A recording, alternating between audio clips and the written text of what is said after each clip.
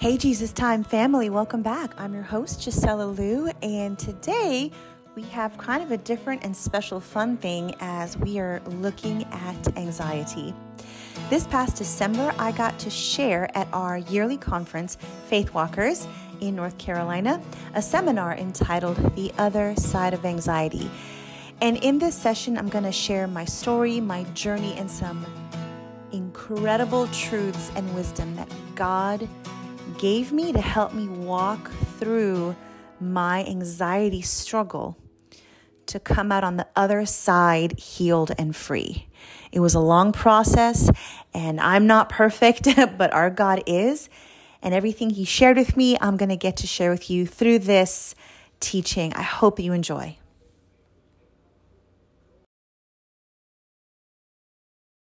My name is Gisela Liu, and this seminar is entitled The Other Side of Anxiety. So if this is not where you meant to be, don't be anxious.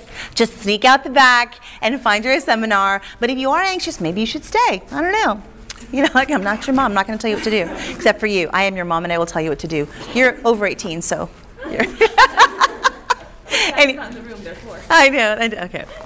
All right. So, fun facts. 10 years ago, more or less, I did a seminar called Confessions of an Anxious Pastor's Wife.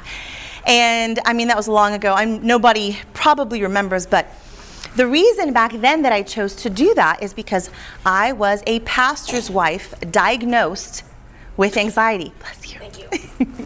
And at that time, no one was really talking about it, and especially not in the church.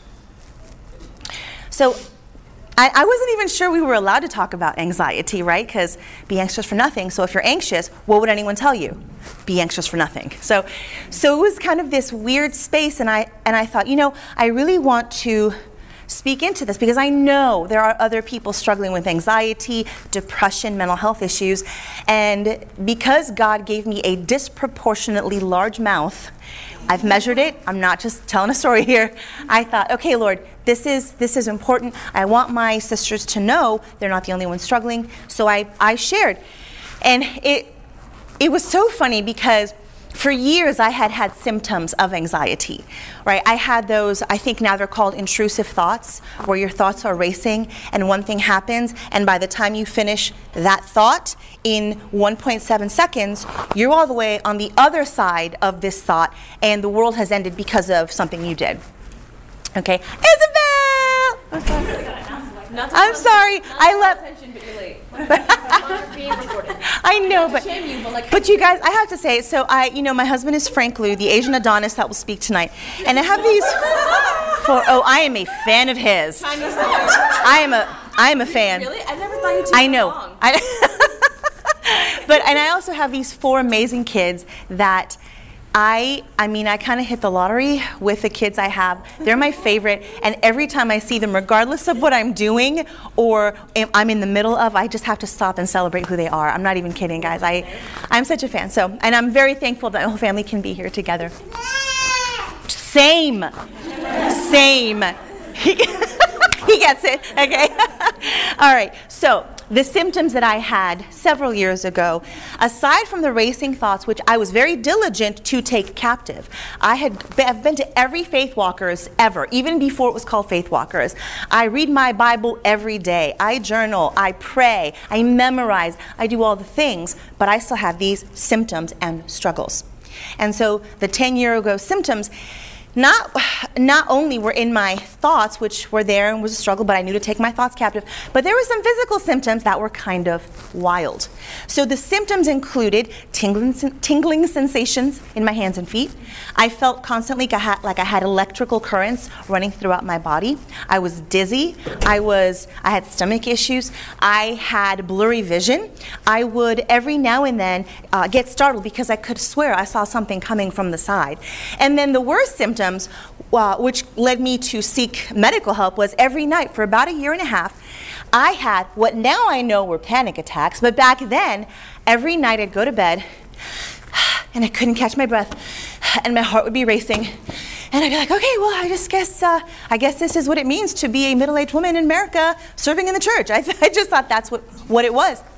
So I went to the doctor because I really wanted to breathe. Like that would have been nice. Like sleeping would have been great, but I would have settled for breathing. So I go to my doctor, who happened to be this incredible woman of God, gentle, loving, really good listener. And I shared with her all my symptoms. So she, of course, the first thing she did was the EKG, which came back normal. She's like, oh my goodness, your EKG is textbook. And even though she said that with a smile, I felt very defeated. Because what did that mean? There are no answers. I don't know what's going on. So she asked questions and she listened, and I told her all of my symptoms, even though I thought they were unrelated, because I have watched a lot of medical shows and I know to be thorough with what I tell my doctor. So I'm sharing with her all these symptoms, and then she's listening very intently, and she's like, you know, Gisela, I think you have anxiety, and I think you would really benefit from medication. And I was like, no, sweet, cute little doctor lady. I don't have anxiety. I take my thoughts captive. I have physical symptoms. I need you to help me with that. And she just nodded, and just this wise woman, she's like, Gisela, it is possible for you to do a great job taking your thoughts captive, but still have anxiety, which manifests physically. And then I went back and I said, no, cute little doctor lady who's really well-meaning but way off base. I don't have anxiety because it's a sin, right? Be anxious for nothing, and a sin can't be a diagnosis. So no. And she was so patient with me. And finally, she took this sheet of paper, slid it across the desk, and this paper had 100 symptoms of anxiety. And I thought, oh, I'll have like 4, maybe 7. I read every symptom, 100 symptoms. Out of all 100, I had 75. See. I know. Not like it's a competition, but I just want, no. C's get degrees. So it really hit me. I'm like, oh, this thing is real, and I have it. And in that moment, I felt simultaneously overwhelming relief. Oh, maybe I'll be able to breathe. And overwhelming shame. Oh no, I have anxiety. What am I missing? I am now the weak link in my church. That's great. That felt that both at the same time. So I go home, I talk with my poor, sweet, amazing therapist, pastor husband who felt really bad that he missed it. But also it's not on him because, I know, Dad's the best. I know. But it wasn't on him because I had learned to push through.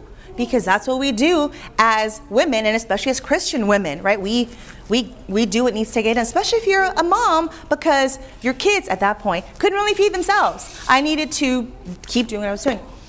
So we talked through a lot of things. We prayed through, got counsel, and decided on medication alongside some therapy. So yay for medication. I am a huge advocate, and even 10 years ago I shared that because I don't know if there's still a taboo about medicine, but if there is, man, that's a gift. And I was very thankful for it because it allowed me to breathe long enough so that the therapy I went to was very effective. I chose it was kind of like this biblical counseling, and it was this super intense, it was like a discipleship boot camp. And I did bring some of my homework and notes. If you guys are interested or just a little bit nosy, that's cool. And you want to take a look, I'm happy to share that with you after the seminar is done.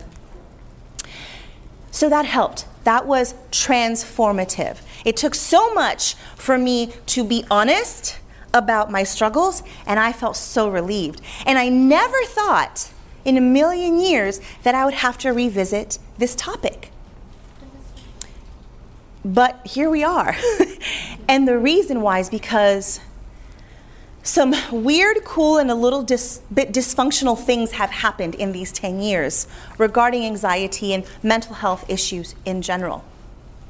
Okay, so today we can talk about it. I feel like everyone is talking about it. And that's really good. There was even a Super Bowl commercial about mental health. I don't know if you saw it, but it's super funny. You see all these people who are telling their relatives their struggles, and they're just nodding politely. And the relatives are saying things like, oh, you're not depressed, just cheer up. Oh, everyone gets a little anxious, just go for a run. And at the end, there's a voiceover saying, that's not helpful. Get real help. And then there's like and I'm just like, oh my gosh. It's like, it is the equivalent of someone saying, I have cancer, and you'd be like, oh, just put some Vicks on it. You're going to be okay, right? So we have that understanding now in our culture, and that's good. Even Gabby Douglas, the greatest gymnast of all time, stepped back from Olympic events because of mental health issues. If she did that 10 years ago, she would have lost all her sponsorships. She would have been kicked out of the Olympics. We don't do that. But today, she was celebrated. She was applauded. Way to take care of your mental health, Gabby. Yes, there were some criticisms, but even the critics were criticized because they're like, she was taking care of her mental health, come on. So this is a good thing. And I think even in the churches, we're talking more about it. And that's a good thing, because only when you are real can God really change you. And that's great. Okay, here's the dysfunctional part of what is happening in our culture. There is an attitude that if you choose health, if you choose wellness, if you choose healing, you will be criticized. How do I know this and what do I mean? Okay, Adele, one of the best vocalists of all time. My girls kill it on karaoke when they do Adele. I'm just saying. There may or may not be a video on social media. I'm just going to leave that there. Okay. So she lost a bunch of weight recently, not because she wanted to necessarily lose weight, because she had some very anxiety-inducing events in her life. And she said, you know what, going to the gym really helped. It really helped, and it made me feel better. It helped my mental health. Instead of people saying, hey, way to move forward, I'm so glad you're in a better place, the comments on social media, and you can Google this, you won't believe it, I didn't believe it, and then I read it and I thought, Lord, we need to address this. The comments were, oh, I feel so abandoned by you, Adele. How could you? How could you conform to Hollywood beauty standards? You know what, congratulations, but I liked you better before. And my personal favorite, you know, some people just weren't meant to be skinny. I know. I was shook because, I mean, sure, I understand maybe if you see someone getting fit and you're not fit, which is my daily reality, I'm okay with it. God made leggings for a reason. But to know that she had this thing that helped her mental health, you would think people would applaud that. They didn't. So I want us to cast vision. I want to communicate that not only is anxiety, depression, mental health issues okay and necessary for us to talk about. It's okay to talk about it. It is also not just okay to get healing. It is God's plan and desire for you to experience that freedom and that healing. And 10 years later, if you would have told me 10 years ago that I could be walking in this level of freedom, of fearlessness, of anxiety-lessness, I would not have believed you, because I thought, hey, just admitting it and being honest about it was the victory. But much like late night infomercials, God spoke from heaven and said, but wait, there's more. And there is, and there's so much more. And that's what I wanted to communicate today, the other side of anxiety. We don't have to be afraid to go there. We can be excited. We can anticipate, we can eagerly await God's complete healing. All right, so what does that look like? So during that season, and I'm glad that it took 10 years, because sometimes we kind of, I don't know, we live in a microwave society. We live in a Google search society. Everything is instant. Healing is not instant. And that's okay. That's okay, it shouldn't be. So over time, starting from the counseling and over those 10 years, there are stepping stones that I walked. There's 4 of them I'm going to share with you today. I have walked them, and then I've gone back over them and walked them again. Sometimes I skip over one and camp out at one stepping stone for a minute. But these are all incredible tools that have helped me, and I hope you can connect with some of them. And there will be Q&A at the end. You guys all have the Holy Spirit inside of you if you are God's kid, which means you have insight, you have truths that God has shared with you. There are questions that will be asked that some of you guys will answer. That's exciting, and honestly, that's my favorite part. So if you think of a question or a comment, jot it down. We'll get to those at the end. All right, so stepping stone number 1. And for you kind of OCD people, they are alliterated, which makes me really happy. So the first stepping stone is will. My first stepping stone to healing had to be a decision of will. Now, I say this because part of me was very happy to hide behind being anxious, because if I was anxious and overwhelmed, I could kind of get a free pass from doing stuff. And I'm not saying that's anybody, I'm saying that's me. Now, that wouldn't always work. You still have to do stuff because you're a grown-up. But Jesus asked a very good question in John 5. If we look at verses 1 through 9, and most of us are familiar with this story. And it's about the paralytic at the pool of Bethesda who was paralyzed for almost 40 years. And he did not go looking for healing. Jesus came to him, which that in and of itself is beautiful. Jesus can come to you when you're hurting, even before you seek healing. Isn't that exciting? So Jesus comes up to this man and he asks the $1 million question. Do you want to be made well? Do you want it?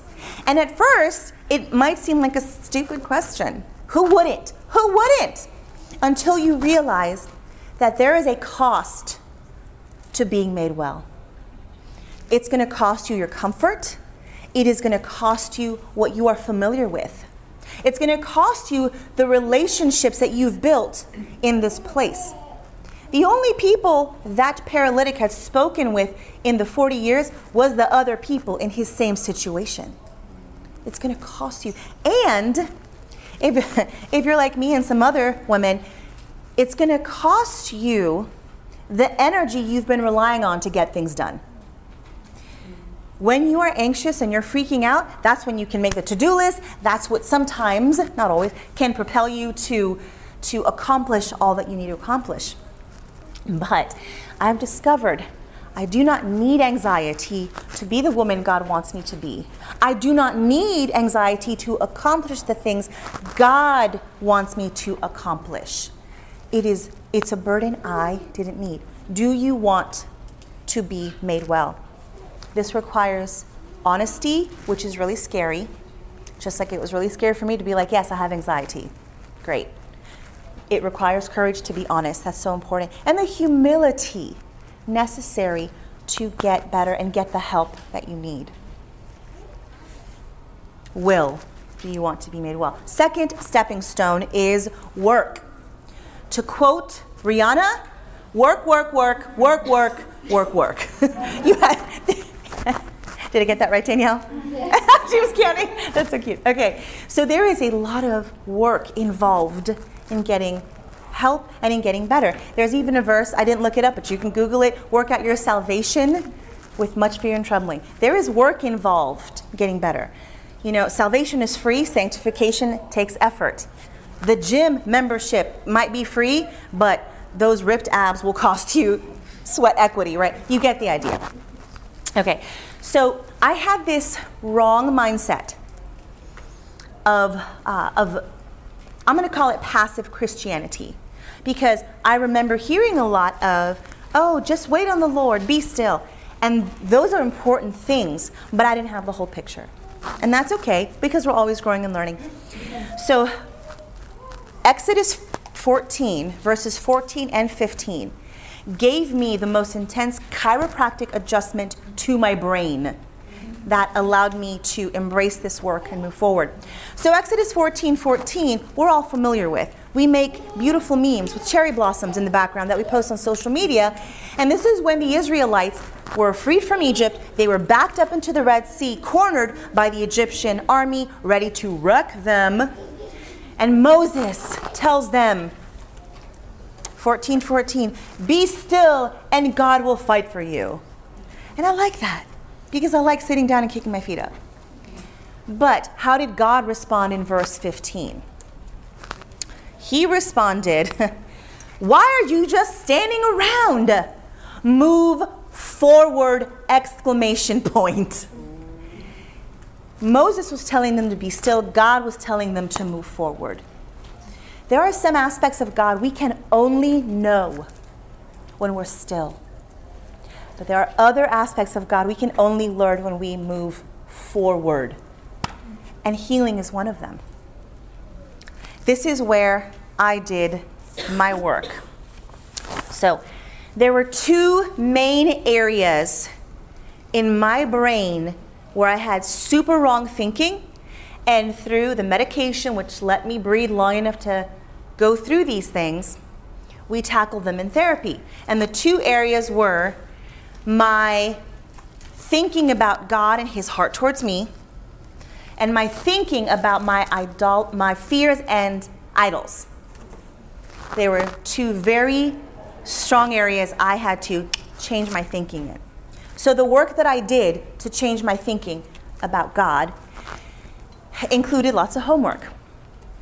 So I had to read books and pamphlets that my counselor would give me, and they were really good. A couple of them included The Cross-Centered Life. It's a little book, but it's a lot of Jesus. And another book called Trusting God by Jerry Bridges. And it's in this book that the line came out, "It is easier to obey God than to trust God." And I felt very known in that moment, because that's exactly what I was doing. Another piece of work I had to do was every day, read 5 Psalms.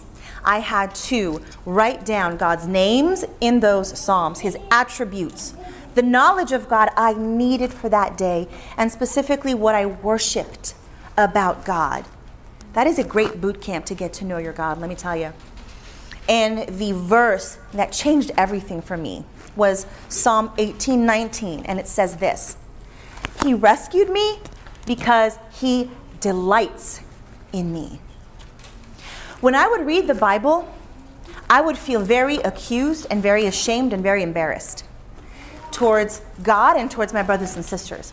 When I would read, "Be anxious for nothing, but in prayer and supplication with thanksgiving, let your requests be made known to God," I felt like God had his hand on his hip and he had the finger of judgment and he was swaying his neck saying, "Girl, don't be anxious. Stop it right now."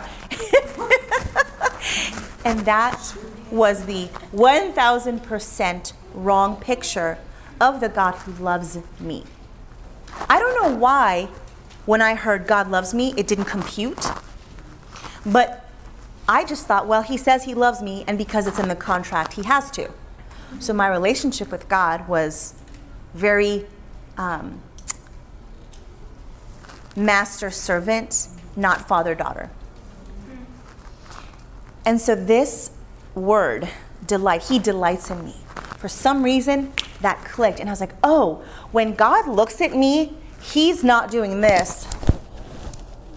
He's doing this. And I know it's recorded. You couldn't see my facial expressions, but God is not crossing his arms in annoyance. He is hands in the air, jazz hands, eyes open, mouth smiling when he looks at me. That's delight. That changed my thinking, my relationship with God. All of a sudden, God was a safe place. God was a place of peace, not a place of anxiety.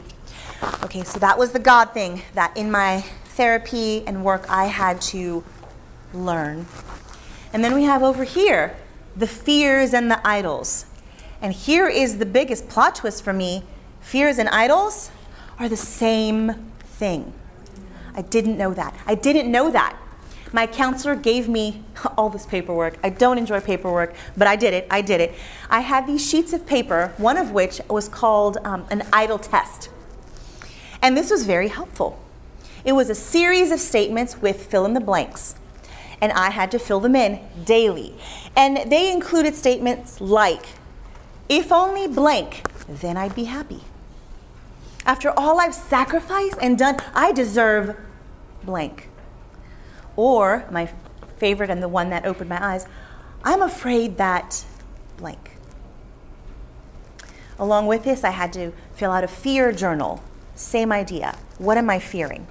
And then after identifying these idols and fears, I had to go to the scriptures and find the truth that combated the idol, that crushed my fear.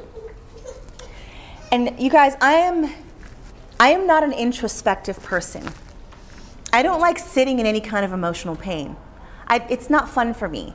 I would rather do other things. And so this really forced me to sit with God in my discomfort, and God met me there. I will share very quickly what this kind of work, unearthing my idols and my fears, allowed God to do in my heart. Okay, so one day I'm doing my homework at our table, and in the back, my husband was walking towards the door to lock it. He has done this every day of every year that we've been married. He locks up at night. So I am listing my fears and idols, and one of my fears, I'm going to be very open with you, was I feared losing my husband's favor. I had gone to every how to be a good wife seminar and teaching, and I was going to do it because that's what I wanted to do. I want to be a good Christian and a good wife. But then there was this fear of, oh my goodness, what if I lose that favor? What if he's not happy with me? That terrified me, and I had to confess that to the Lord. And in the middle of that confession, my husband is walking toward the door to lock it, and I look up, and I have never been more panicked in my life. And I said, Frank, don't leave. Don't leave me. And he looked back and looked at me like I had 3 heads. He's like, I'm just locking the door, honey. What are you talking about? And it was in that moment that God revealed to me that fear of losing your husband is because several years ago, when I was 11 or 12, my father left us, and I think they call it abandonment issues. I would not have known that. I don't know if that matters. But my father would say things to me, just like any father would. I love you. I'll do anything for you. I'll never leave you. I'll always be here for you. And then he wasn't. And so fast forward, my incredible husband, who has been Jesus to me for almost 25 years, he would say the same things. I love you. I'm committed to you. I'm never going to leave you. And so that created something in me I could not identify had I not done the work to unearth the idols and allow God to speak to that fear and replace it with the confident truth that God is enough and God's got me because he delights in me. So that work is so important. And it, honestly, guys, it was uncomfortable. It felt like I was learning how to write with my left hand because the thought patterns were not easy to change. My thought patterns it was unnatural to change them, but it was so worth it. Freedom is always worth it. It's always, being closer to God is always worth it. Okay, so the work of understanding who God really was and how he felt about me, the work of unearthing my fears and idolatry, which I found was the same thing, will work. Okay, the next point, it's kind of like the continuing education of that work. And it's the only stepping stone that we can carry to eternity with us. It's pretty sweet. And the third stepping stone is worship. It is worship. So, without this aspect, you will only ever have the world's best. That's all. And I love what Dave shared earlier. He's like, I'm not about lobbing grenades at the world because the people in the world, they're just hostages to the world systems anyway. So I'm not about that. In fact, if you're here and you're not into Jesus for whatever reason, or you're not a believer, I really recommend that you still go through the stepping stones of will and work because there's help. Just like Adele going to the gym was helpful for her. Here's the thing. There's more. There's more that is available to you only through Jesus Christ. And how do I know this? Let me tell you. Okay. John 14:1. Jesus tells us that he gives us his peace, not as the world gives. So there is a difference between what the world can offer us and what Jesus offers us. And this is where it gets really sweet to my soul. If you are a little Bible nerdy like me, you can look up the word peace from the Old and New Testament in the Hebrew and the Greek. And the meaning of peace in both the Old and New Testament is complete, lacking nothing. Come on. So while the world's help isn't always bad, it is absolutely always incomplete. And God wants complete healing for us. So worship includes knowing the object of your worship intimately. The anxiety that I had for all those years was a direct result of me not really understanding who my God was. I was anxious because the God that I made up in my mind was accusing me. And that was the life I was living. And that's not who God is. Psalm 115:8 says, those who make idols will be like them. Will be like them. So in my mind, I thought I was worshiping God. And you know what? And he doesn't hold that against me. He doesn't. He lovingly, patiently came to me and helped me. And that's his posture with you as well. But I had that wrong idea, and I was living the fruit of that. And of course, as I mentioned before, worship also included surrendering my idols. And sometimes, like Dave said, Dave is so animated. I really enjoy him. I would totally have done that morph jump and hurt myself as well. So it is a battle. And sometimes worship is the battle. My daughter Isabel shared this really great analogy with me. She's like, if you want to take yourself off the throne of your heart and put King Jesus in that place, it's going to be a constant battle, because if you look at history, no transfer of power was ever peaceful.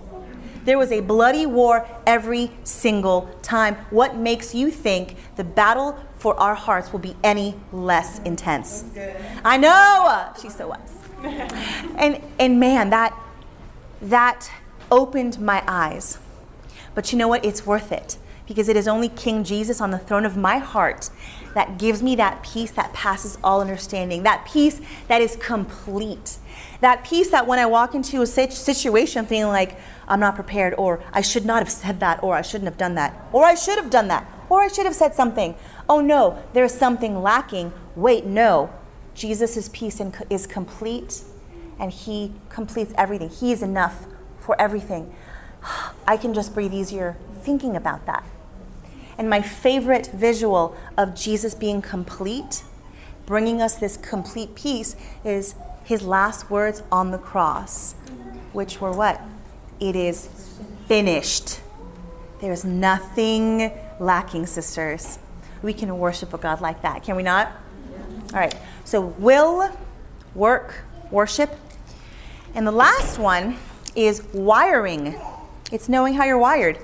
Now, where the work stepping stone had a lot more to do with truth and knowing what is true, the wiring stepping stone has a lot more to do with wisdom. There is wisdom in knowing yourself. Proverbs 14:8 says, the wisdom of the prudent is to discern his way. There is a wisdom in understanding how you are wired, why you do the things you do. Even 2 Corinthians 13:5 says, examine yourselves to see if you're in the faith. Now, I always used to think this was a bad thing, because I thought, well, we're supposed to think of ourselves less, right? And think of Jesus more. Yes, that is true. But he invites us into this wisdom. Because remember, unless we understand what's going on here, we cannot bring it to Jesus and allow him to heal us. All right, so some people, I understand, don't enjoy figuring out their wiring, because sometimes people use it to say, well, I'm just this way, so I don't do that. You know what, I don't really enjoy reading, so I'm just not going to read the Bible. It's just not how I'm wired. Okay, and all of us are like, hold on, wait a minute. And so I'm going to say this about wiring. You don't find out your wiring to excuse yourself from what is hard for you. You find out your wiring so you can understand how to overcome what is hard for you. Say it again for the people in the back. I will say it again for the people in the back, Talia. Yes, I will. You don't figure out your wiring to excuse yourself from what is hard for you.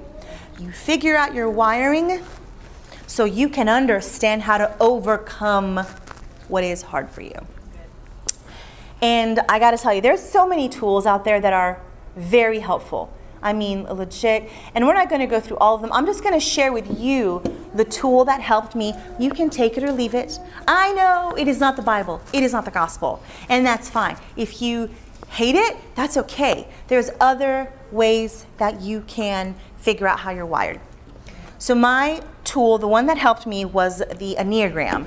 So if you're familiar, oh yeah, I got it, yes. Some people love it, some people hate it, some people are like, I don't know, it's too much information. So the reason this tool was helpful for me is it didn't just tell me what my behavior looked like, because I knew how to do behavior, right? I spent so much time acting right, I didn't actually have anything left to actually get right. This particular tool explores the motivations and fears of 9 different types of wiring. Another way that I've heard this explained that it was helpful, it's 9 different ways of seeing the world. And that's really, really helpful. And not only did it help me figure out, oh, I don't have to compare myself with so-and-so. I can celebrate her because that's how she's wired. This is what motivates her, and I don't have to feel bad about me not being that way. So I'm going to really quick just go over the 9 core fears. I mean, this conference is called Courageous. This is a teaching about anxiety. So these 9 core fears kind of fit perfectly into what we're talking about. So number 1, sorry, when I scroll really fast, I get dizzy, so I have to go slow. And you can look it up. It's any Google search will help you find the Enneagram. Okay. So Enneagram type 1, the core fear is being bad. You have an inner critic that's always telling you, you should have done that better. You could have done that better. You should have done that. That's a core fear, being bad, being wrong. Enneagram 2, the core fear is being unwanted or being unlovable. And I've heard it said that if you're this type, you really want love, but you'll settle for appreciation.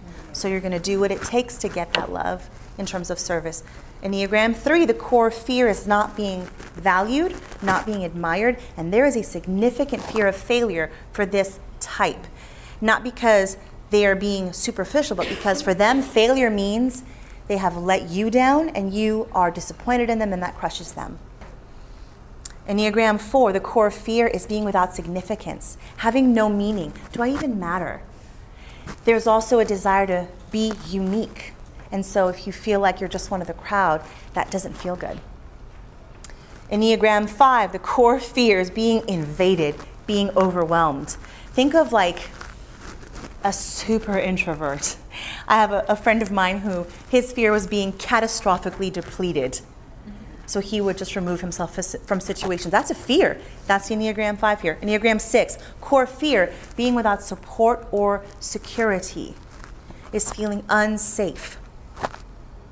And that can be emotionally or physically, being unsafe. Enneagram 7, that's me in Madison. And of course, I love that. I knew it. So the 7s are known as the enthusiasts, which comes to no surprise that there was a whoop whoop. I love you so much. Okay. So the 7 core fear, which was mine, was being trapped in emotional pain.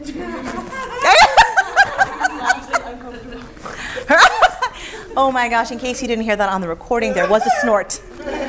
Being trapped in emotional pain. Enneagram type 8, the core fear, being controlled or being harmed. That includes being betrayed. There is a core fear of letting people in and having them do you dirty. Enneagram 9, the core fear is being separated, being at a loss with others, losing peace in the environment. There's a fear of that. They will stuff their own desires and feelings if it means keeping the peace, because the idea of conflict is horrifying to them. So these are some of the fears. It's okay if none of them fit you. That's fine. There are all of them. You are the Enneagram. You are the Enneagram. Way to be an overachiever. They are.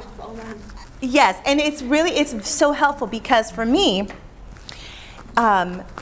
being trapped in emotional pain was my fear. And this is why. Because I don't like emotional pain. I like fun. Where are my fun people? I like fun. I would rather have a really good conversation with someone or just go dancing. I mean, like Faithwalkers, I know we come for the sessions and the seminars, but also the parties and the Ark. Am I right? Like, and so those are the kind of things I enjoy. The Ark is the gymnasium area. Anyway. So when I had to deal with all this, it was excruciating. But because I understood my wiring, I could discern my next step, not someone else's next step. Someone else's next step may have had to do with doing something, right? Moving forward or taking on some service project or something. Mine was to sit in my pain, my emotional discomfort with Jesus and let him minister to me in that. That's where I found my freedom. It wasn't fun. I know it's good. I'm not looking forward to doing it again and again and again. But now I have the tool to understand that that's what I need to do. Wiring. Wiring is so important and so helpful. So we're going to wrap up here. And then, so if you have any questions, comments, thoughts, get those ready in your brain and we'll get those rapid fires. We'll have about 15 minutes. But just one more thing I want to say, and then I'll take questions and comments and stuff, is, as I mentioned before, this is a process. I am still growing and learning. I don't identify myself as an anxious pastor's wife anymore. I seriously do not. I've never been more free. Character arc. I love it. That was so good. And it is all the Lord. It is the completeness of his peace and the wisdom he's given me and coming alongside me as I walk the stepping stones. Wherever you are in your journey, God is not in a hurry. God is not. People are in a hurry. God is not. So don't feel bad about taking your time. There's nothing wrong with that. All right, so we'll go ahead and wrap up, and we have a few minutes. We're about 13 minutes for Q&A. So any comments, thoughts, questions? Ready and fire. Yeah. I had a question. You talked a little bit about how your husband didn't even really realize that you were anxious, and I was wondering if you had any advice for like what sort of their role is, like, because you don't want to treat them as a therapist, but then also they're also so much emotional support for you. So yes, girl. $1 million question. Okay, my girl is Evelyn, right? Yes. My girl Evelyn had asked a great question. I'll repeat it for the recording. How do you involve your husband in that? If we're not supposed to treat him like a therapist, but we're one. So how do we involve them in our healing help? I think for me, and if anybody else has an answer, we'd love to hear it. It was to be honest with him. Like, he would say things to me like, hey, we got about 10 minutes. We're going to host 30 people in our house for home group. And so I need the kids fed in this before then and have them in the room and da-da-da. And then I need you to host and cook dinner, whatever. And inside, I'd be like, ah! But outside, I'd be like, sure, honey, I'm on board. And I think, it is not possible for our husbands to lead if they don't know who's actually following. So being honest with your husbands about your pain, or spiritual leaders. If you're not married, that's okay. God's given you spiritual leaders in your lives that can help you. Be honest. Just be honest. Hey, I'm struggling. Hey, I'm considering this. Just be honest. Great question, Ellen. Thank you so much. All right, any other questions or comments, thoughts? You can also disagree with me. That's perfectly fine. Yeah, Madison. Like, when do you, I don't know if you even have an answer, but what is the line for sitting too much in your feelings? I know. Ask the seven. So the question was, how do you know if you're sitting too long in your feelings? We don't ever have to worry about that. Okay. I will answer that with a story. When one of my kids left for college, I was really sad, and God was inviting me to sit in that pain. And I wanted to kick rocks, and I kind of did in my house. I literally was walking around like this, shoulders slumped. I was like kicking fake rocks in my house. I was like, fine, God, you want me to sit in the pain? I'm sitting in it. What now? You know, and I had this terrible attitude towards God, and he answered me. He answered me. He said, sweetheart, joy is not created. I am the source of joy. You will feel joyful again. It's like, so I'm not trapped in this emotional pain. This is just for a minute. I can receive God's comfort and look forward to his joy. So the fear of being trapped in that pain will always make us ask, well, how long do I have to sit in it? So I would just say, till you meet with God, till you hear from God. And he loves you and gets that our threshold for that is really short. So he'll come to you. He will. I was just going to add just Do it. said that I heard that was good. It's just a song I heard, and it was encouraging to me, and it made the phrase, like, it was talking about a person, and, like, how their relationship fell apart, but it was like, my joy doesn't end with you. And I just thought that was really good. Like, anything on earth that, like, ends with something, like, my joy doesn't end there. And I just really like that. So. Yes. So for the recording, she was talking about a song that shared, if a relationship ends or something bad happens, the song lyric is, my joy doesn't end with you. Amen. Amen. Well said, Madison. Thank you so much. All right, guys. Any other questions or comments or thoughts? I wanted to say something kind of random, but Madison, what you said reminded me of Psalm 23:1. How it says, "The Lord is my shepherd; I have all that I need." And I love, like just like in my nerviness, like I'm remembering, like, okay, then the opposite is also true.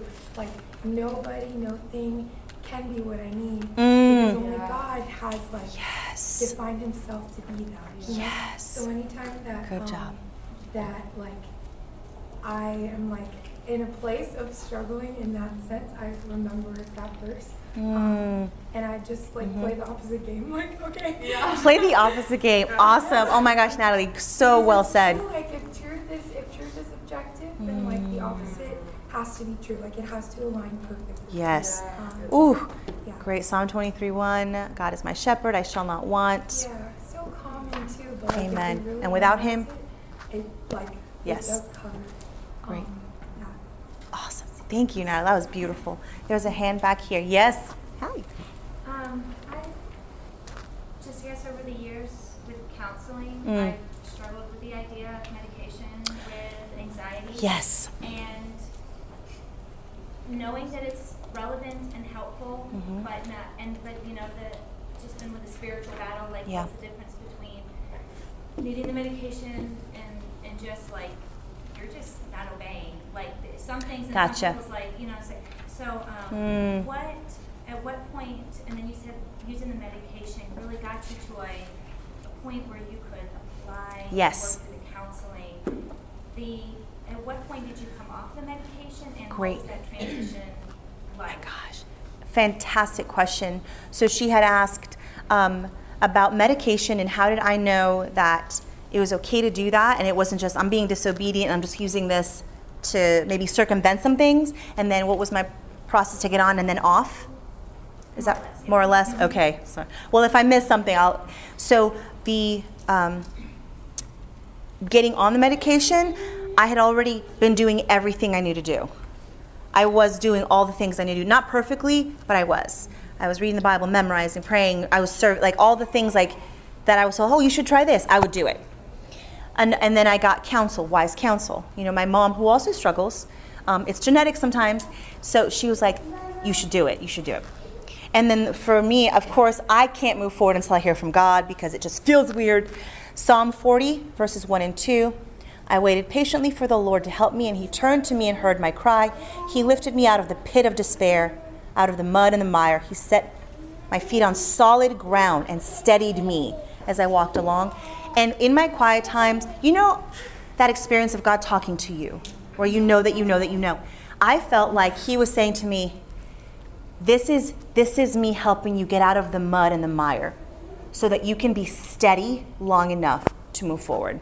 So that was what convinced me personally, and then how I got off. So my counseling was 10 weeks. I took the medication for 3 years because there was a practice of applying these truths, that took effort. And it was 2 or 3 years later that I was like, I wonder if I don't need this anymore. It just happened. There was no silver bullet. I was like, let's just see what happens. And I would do every other day and do once a week, and then I would just do it as needed, because if I had a panic attack, I really need to breathe, so I could just take it then, and I just stopped, and I was good. So that's how that process looked like. Great question. Yeah. Could I actually share my story? Please. Well? Hold on, girl. I'm going to come to you with the mic. I struggled with these things, actually. Oh, you received. Okay, I didn't know who it was. I didn't see your face. And I actually started taking medication. And before I was going to counseling, I was praying a lot, reading my Bible, going to my parents, everything I could. And then when I started, this is how I see it. There was so much going on, and I couldn't sit still enough to process it on my own because there was so much going on. And so I really was like, and with my parents, we were like, we believe that the Lord really provided this so that I can actually be able to take a step back, because this is how my counselor one time put it. Your thoughts are like traffic going back and forth, and when sometimes you're in it and you like physically on your own cannot take a step back from it and just see it as those thoughts running and like not defining you. And so when I went on anxiety medication, at first I didn't realize how much it helped. At first I didn't, but then just what you were saying, I was just sitting here like, wow, like it was the same thing. It just made it to where my body physically calmed down, to where I could actually be like, okay, wait, that's a thought, that's not who I am, that does not define me. Yeah. But before, because everything was just going on, it was just too much. And so, and the way I actually got off of it, I was only on it for I think about 6 or 7 months. It actually, unfortunately, made it to where I couldn't have periods. So it was really, it was interesting. It had one of those random side effects. Sure. But anyway, that's probably TMI or whatever, but there are some side effects like that. No such thing, girl. Julie, thank you so much for that testimony. I love that. And this is why stuff like this is so important, because we got to share our stories with each other. Because we're, to quote Troy Bolton from High School Musical, we're all in this together. All right. We have about 3 minutes. Are there any closing comments, questions, or thoughts? Yes, Sonia. I think one of the hardest things is to acknowledge the fact that we are anxious. Yeah. Because it is hard to acknowledge. Have been brought up to be tough and strong. Yes. And not to allow weaknesses. Girl. Like that. And I think the first step is to acknowledge it, like she said. Yeah. She had to acknowledge it. Yeah. And then surrender. Acknowledge and surrender. And be strong. And I like what you said. You're very courageous. What's your name? To share your story. Julia. Thank you. Thank you very much. Because you did what you had to do. Yeah. You took the reins. You did not allow Satan to whip you around and work in your life. And you stood up and you said, no, this is it. I'm not going to allow him to continue. Use it anymore. Sonia, I love that point. We are grown to be tough. And you're one of the toughest people I know. You're like, this like warrior, princess, queen. I love it. But yes, it does take courage to acknowledge. It takes courage to get help. And of course, in our weakness, he is strong. Hallelujah. All right, well, let's pray out, and then we can run to lunch before anybody gets in line, right? Father, thank you so much that you are with us, that your desire to teach us is greater than our desire to learn. Your desire to heal us is greater than our desire to be healed. We trust you. In Jesus' name, amen.